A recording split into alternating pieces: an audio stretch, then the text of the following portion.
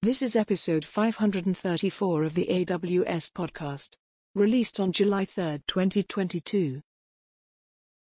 Join us for 2 days of cloud security, identity, compliance, and privacy at AWS Reinforce on July 26th to 27th in Boston, Massachusetts. Go to reinforce.awsevents.com to learn more and register. Podcast confirmed. Welcome to the official AWS podcast. Hello everyone and welcome back to the AWS podcast. Simon Lesher here with you. Great to have you back. And I'm not only in the studio, I'm in the studio with an actual living, breathing human being and a very cool one, if I don't mind saying so myself. Welcome to the podcast, Ian Rouse. G'day. Nice to be with you in person. In person. We're literally looking across at each other, which is bizarre after about 2 years. Now, Ian is, amongst many things, the General Manager for AWS across Australia, New Zealand and Oceania for worldwide public sector. But also, Ian, you've had a long and interesting career in executiveness and IT-ness. Do you want to give us a quick potted history of the journeys of Ian? Sure. And I think the important thing here is today, this is not about me, it's about the journey, right? Yeah, because I think that we really want to have a conversation with folks to say, in my humble opinion, technologists make the best business leaders. And so if I think about where I started from, I did a business degree that actually majored in software engineering, which is kind of quirky. It's unusual. It's unusual back in the day. Kind of quirky. Yeah. And so I had to go through torts and contract law and statistical accounting and all the things that I really wanted not to ever use again. But of course, you find you use those things on a daily basis. I started as a programmer. I'm going to age myself disgracefully by saying I started programming Lotus Notes. Oh. And for those that are interested, it's not about the VB macros. It's about how you extend it using C and actually attach external programs. Because we were about to have a big debate about whether you can call programming Lotus Notes programming. Yeah, I won't trigger everybody saying it's just a forms-based thing. It's beautiful because it's not. It was actually in C. And then skate forward, there was a whole bunch of programming roles, be it loan processing systems and financial services and receivables and making sure that folks got the right money on time for their banking. And at some point, there was a real conversation I had in my own mind about, well, where's the earning potential? And the earning potential was the intersection between the customer acquisition of technology and the provision of technology.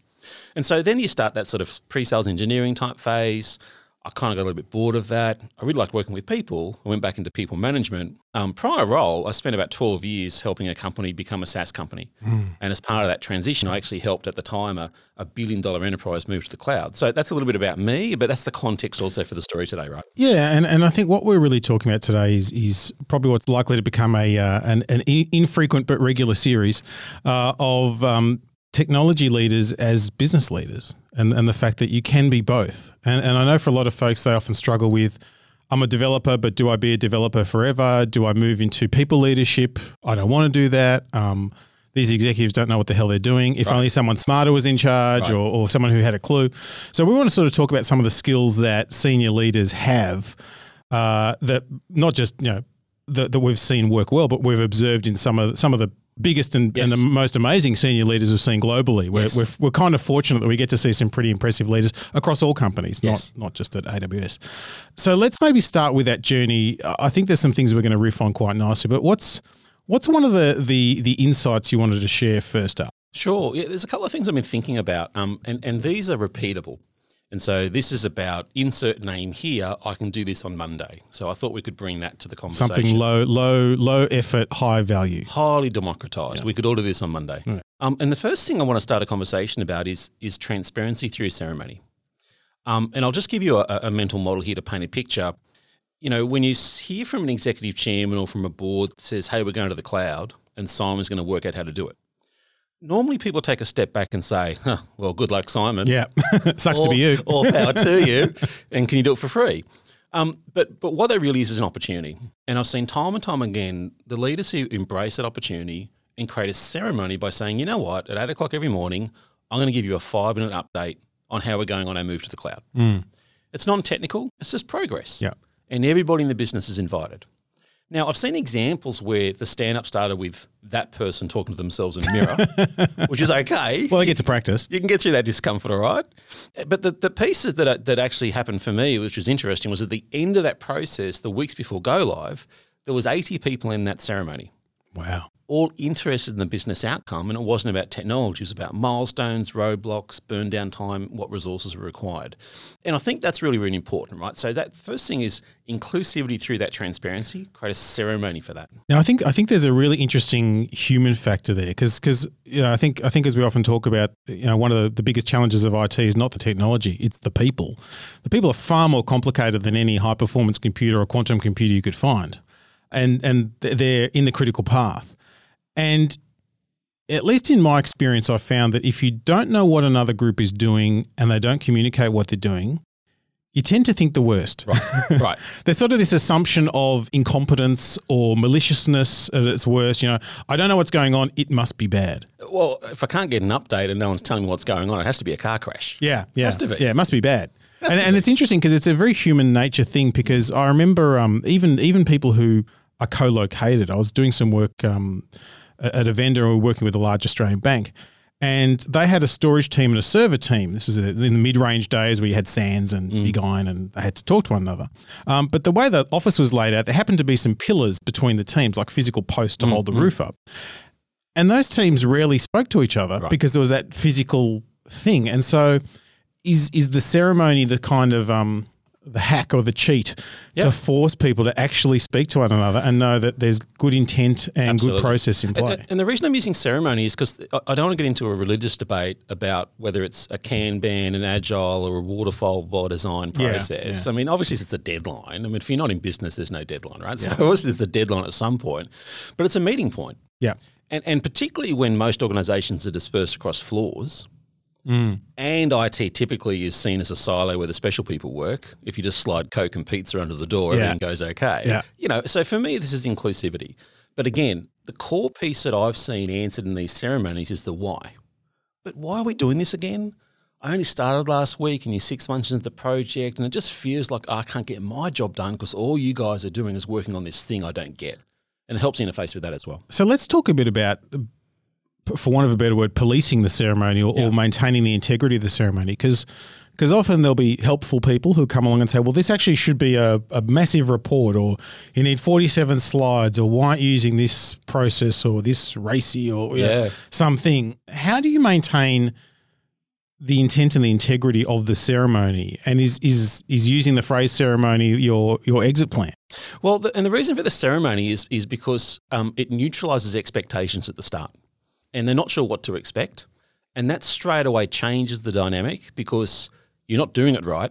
It's not part of the conversation. But I read a book and it said that the thing you're doing has to be done this way and you're not doing it that way. Well, I just said it's a ceremony. I didn't say it was a thing. That's not the purpose of this meeting. It's a meeting point.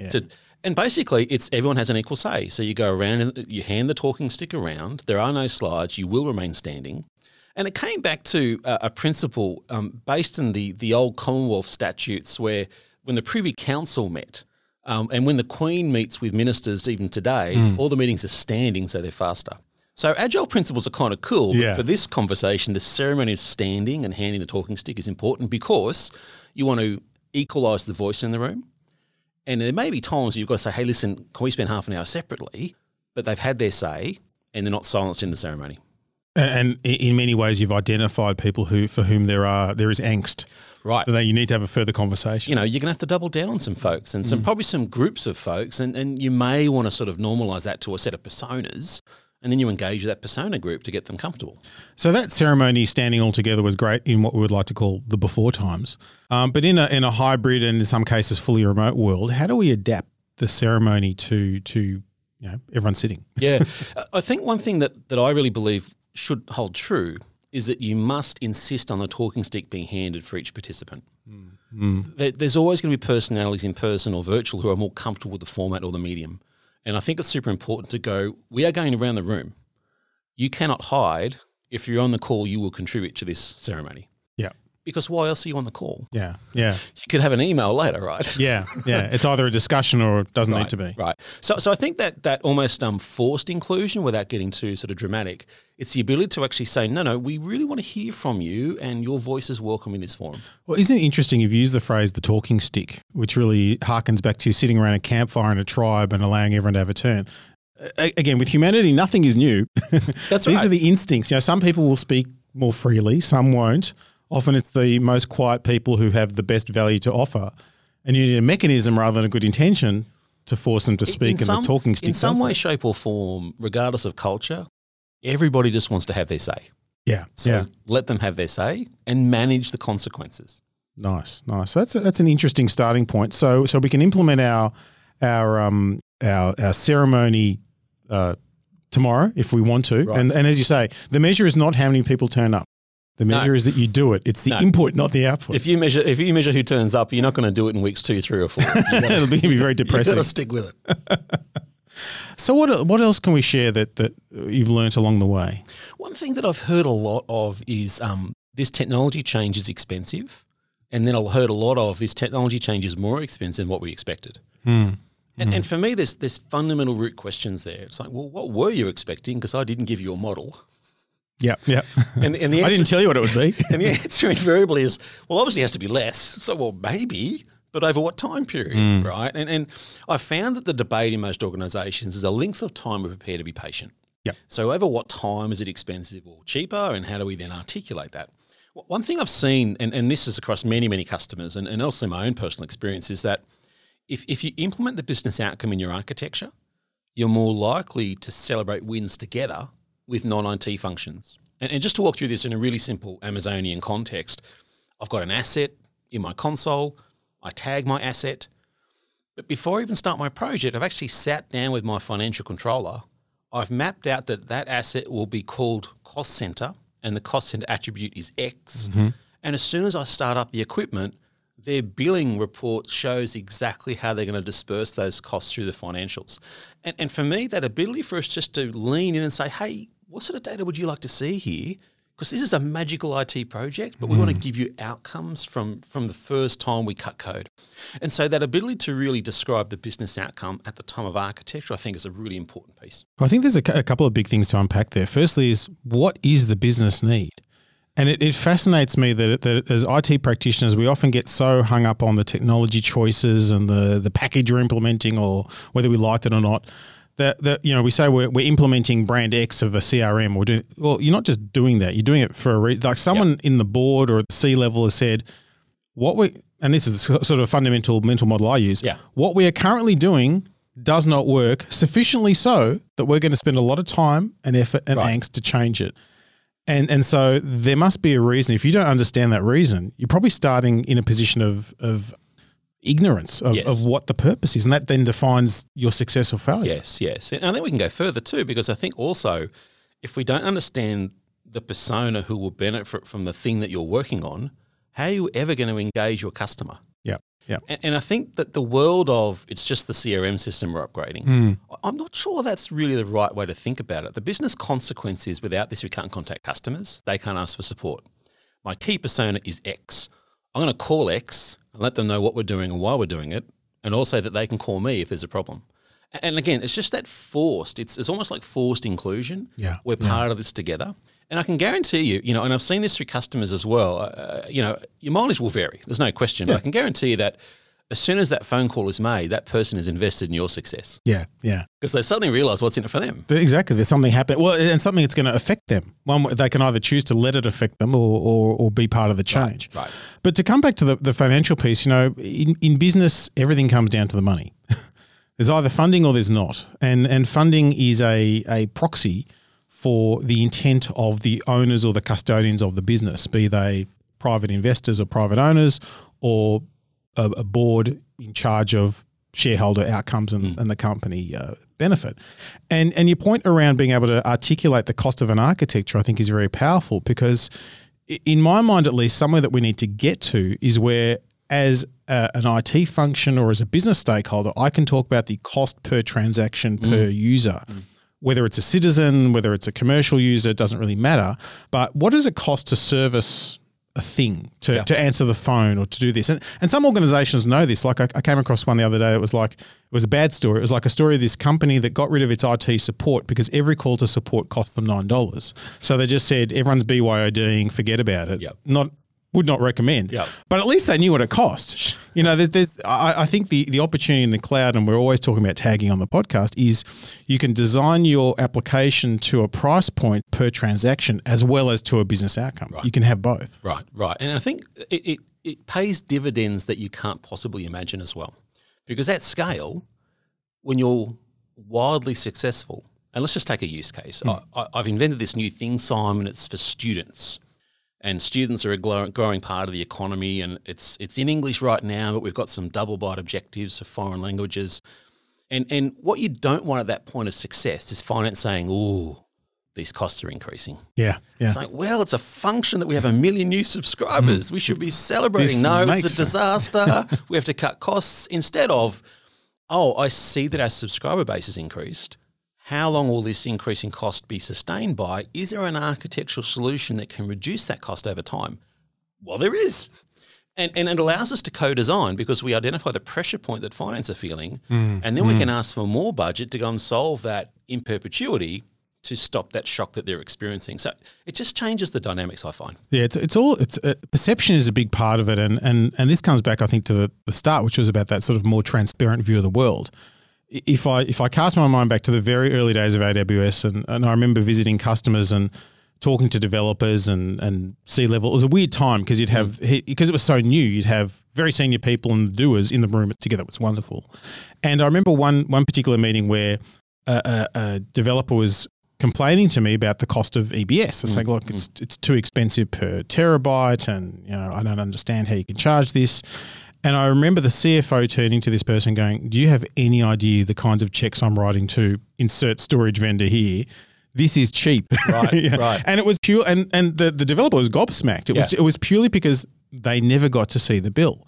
And I love the fact that we see the bill because it means we can make decisions to affect the bill rather than the magic thing. It's like, if you we're sitting in a big, beautiful office building at the moment, the lights are on. There's lots of lights on.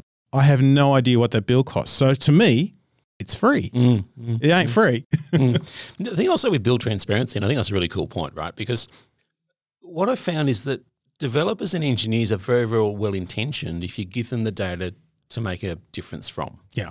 And if you say speed of access is important, they're probably going to focus on that. They're going to wake up thinking about that. If you think about onboarding without any financial delays through credit card processing, they're probably going to focus on that efficiency because they know it's important.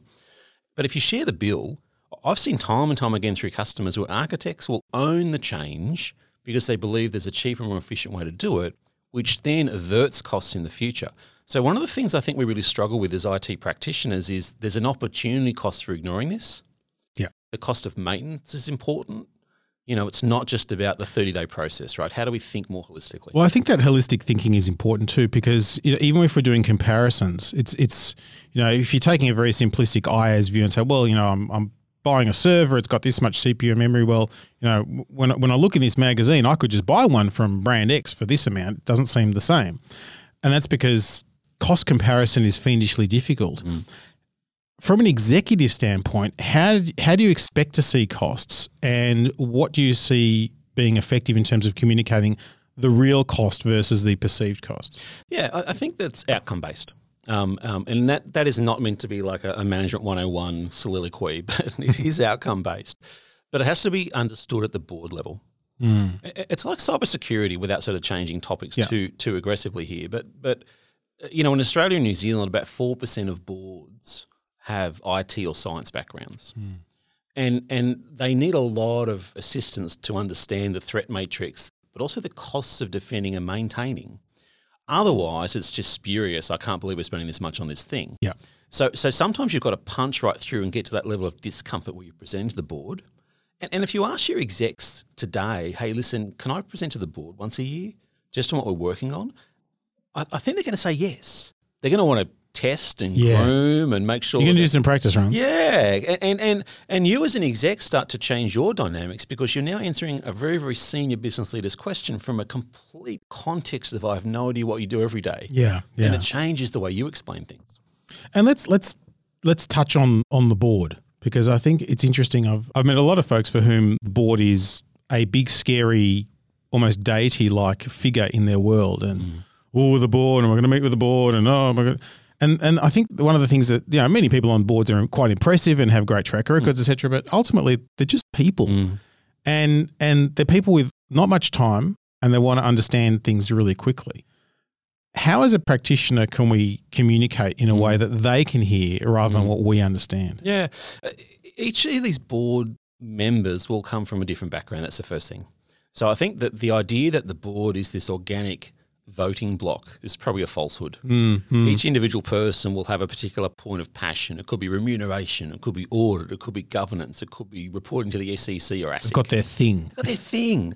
Because the diversity of the board, as they each bring their thing, makes the whole greater than the sum of all parts, right? So we've got to be careful that we don't sort of mystify the board. And what you'll end up having is that there'll be different perspectives. There'll be a risk perspective, a governance perspective. Increasingly, there's a resilience perspective. And if you can start to think about the long-term interests of the business are served by these three decisions, and we're going to do these three things in the next 12 months, which will cost X, it's a pretty straightforward starting point to have some, long-term interests. I'm into that because I'm on the board. Yeah.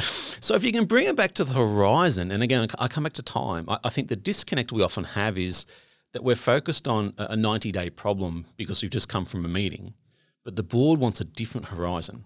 They want a different outlook and a different context, and the outlook is up and out. So I think about just drawing that T. I always draw a T when I remind myself I've got to go up and out as far as how I explain this problem, and think about that long term, think about shareholder value, think about return on investment, and also what we're avoiding. And so the last point I'll add there, Simon, is to say simply, look, if you're going to avoid a particular cost, then tell the board. Yeah. Because often you don't want to ask for more money when you think it's off track. It's going to get a hard no. But if you tell them, hey, this money will be returned in 2 years' time, we're going to save X million dollars, it's right to stick to the course, maintain the rage, people. Cool. Simon said we should do this. It's got long-term best interest of the company. I can see we're going to save X million dollars and right, approved. It makes sense. Done. Yeah. And again, it's the horizon, right? Yeah. And it's interesting too that, boards often deal in very high-level concepts.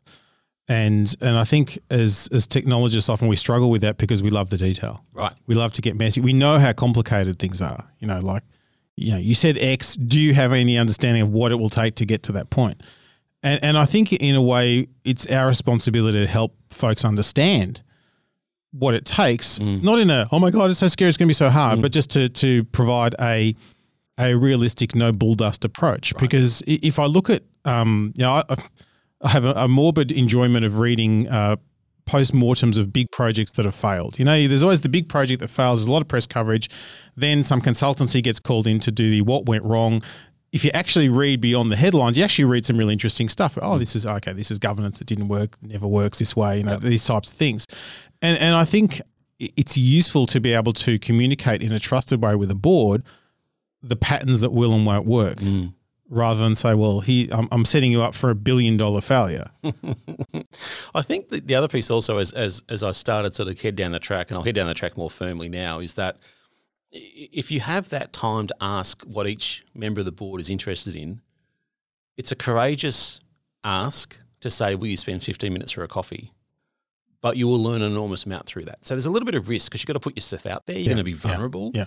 But often they'll say, yeah, of course I've got 15 minutes. I mean, your success is my success. Of course I'm going to tell you. Well, often you're providing a unique opportunity for them to hear from the ground and cutting through the, again, bull dust of many layers of management reports and stuff. It's just nice to hear from someone. Now, listen, let's be careful, right? You don't want to message outside what you've already told people because you will lose trust there. Oh, yeah. So telling the board something you haven't told anybody else, that will affect you personally, right? So let's be careful about using that opportunity. But this is what's important to you.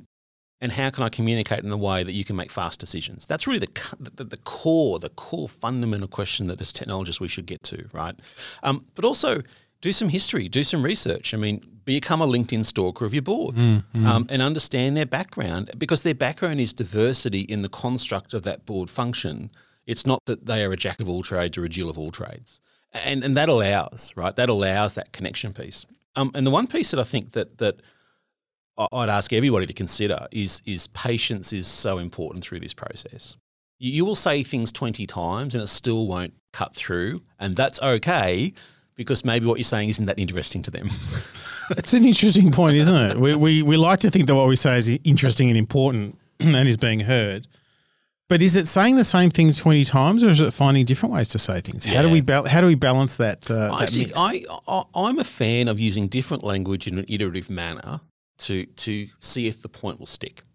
And you are exploring language, you're exploring nuance, you're exploring impact and consequence, alert, not alarm, or alarm, not alert. You're exploring. But you're trying to find the way, and then once you find that way, you can lock in, and it will be different per board member, right? I remember a time also, the access to boards is important because you can bust myths.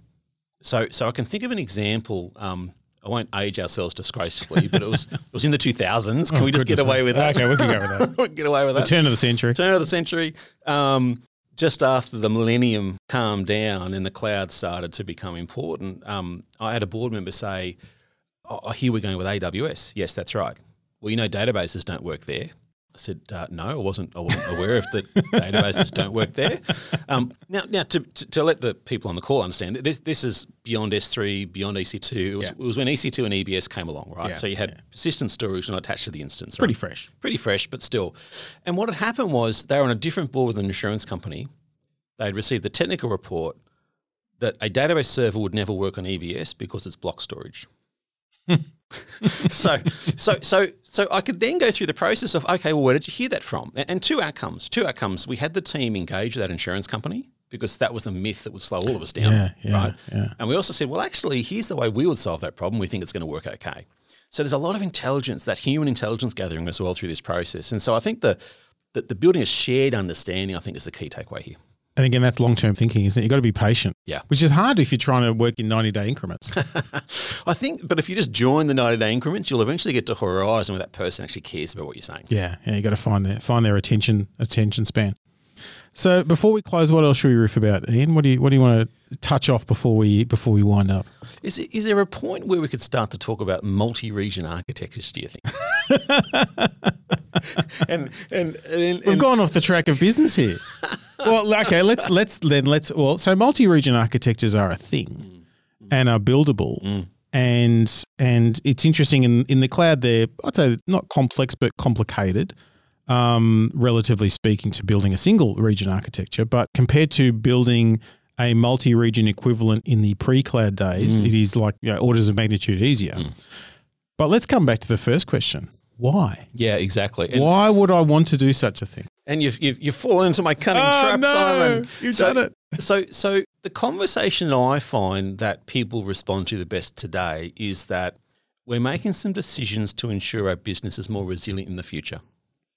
Resiliency may have an attribute called security or privacy. There could be a spill or a leak. There could be a hack or some sort of prevention of service through DDoS. But if we're going to think about resiliency, it actually removes the emotional burden that those decision makers have because they're peppered by security, ransomware, encryption, privacy, data spill, data hack. They're peppered through all their periodicals about all these scary things. So if you just hit them with the scariest thing they just read, there's going to be an argument of some sort. Yeah. And it normally is, why did you bring this to me now? And how come you didn't solve it before you brought it to me? Yeah, yeah. Because it's always that, I feel surprised.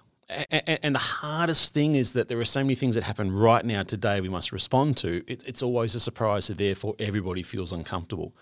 But if we have a program of resilience with attributes, security, privacy, and otherwise, and we think about choices the business can make, a choice is multi-region, a choice is multi-AZ, here is how we've thought about the risks, therefore we're doing X. That's exactly how boards make decisions. They go through a risk management process. Correct. So one of the things I think about is that in that conversation about multi-region, we can transform it to a business outcome by saying, well, actually, what's the high-level term? My personal opinion, resilience. Mileage will vary. I'm okay to be wrong on that. How do you bring it up a level and say, improving this over time is our core objective. We will make decisions every 90 days to achieve that outcome. Here are the guardrails within which we'll operate. If anything pops outside the guardrails, we'll come back for reapproval.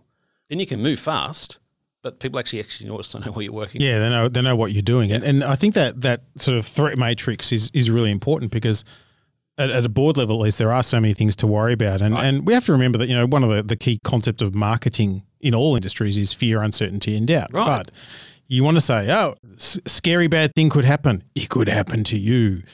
Without X, you will be vulnerable, etc. And so cutting through that noise is tough for a lot of folks, particularly if you're not a practitioner. 100%. Like, I can cut through FUD on IT. A lot harder for me to cut through FUD on health or a domain I have nothing to do with. I can't really give you an answer. Yeah. And I think one of the challenges for boards is they're dealing with so many, just in the IT realms, fuddy type things that are real or unreal or some mix in between. But, you know, is multi-region solving for ransomware? Is it solving for phishing and spear phishing and information leaks, etc.?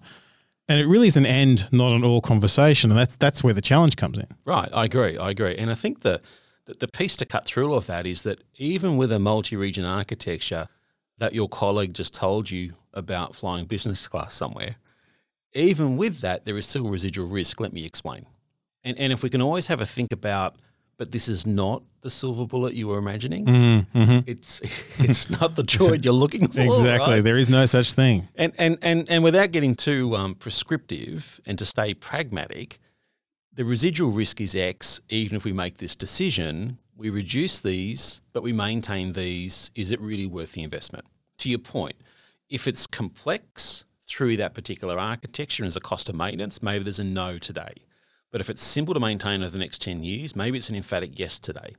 But always think about that residual risk, because if you don't, someone will replace you who can communicate that residual risk. Exactly. Because just telling everybody that this is the everything's okay alarm isn't going to... Well, I think this comes back to that mental model of whether you want to say, trust me, or you want to say, let me show you. 100%. And this is, you know, the idea of testing and experimentation and running things like, you know, chaos engineering and stuff like that. But even, you know, we're seeing very commonly, you know, ransomware is really affecting large organizations. Well, you know, could we restore everything from backup? Oh, I'm sure we could. Well, show me. Yeah. If you got that moment in the best of times, what's going to happen in the worst of times? Well, and again, the function there is time, right? Yeah. You know, you get a question in a minute or in a memo or in an email, not a fax these days. You get the question and it's really serious because it's probably got a question mark in our context on it, right? And it's a serious question. If you answer that without looking around the corner, you're going to have a really hard time because what you want to say is the answer is a maybe. It's maybe not a yes or a no. It may not be a yes or a no. It could be a maybe. And you want to explain that, yeah, sure, we can back up. We have 100% availability of all the data we've had over the last 90 days. The time required to do that, was 6 months. Yep. For these reasons. If you want us to prioritize that, we can. And here's where we can get you to. Yeah. And I think that's the challenge again of mindset and, you know, wanting, as technologists, we like to live in a digital world. It's ones and zeros. Yes. You know, it's very precise. Yes. And so if you ask me a question, I'll give you an answer to that question. Absolutely. Oh, and not just, I'll give you the answer. The answer, definitive. Definitive answer. And when we're doing that, I'd ask everybody to have a think about this. Are we taking choice off the table when we answer that question so well? And does that choice concern others that we're trying to exercise power? And is there a way to explain choice and still get the outcome you need by involving other people in that process? Yeah, it's a long-term thinking piece there, that's for sure. Ian, thanks so much for coming on the show and sharing some wisdom. It's a pleasure. And thanks everyone for listening. We do love to get your feedback. AWS podcast at amazon.com is the place to do it. And until next time, keep on building.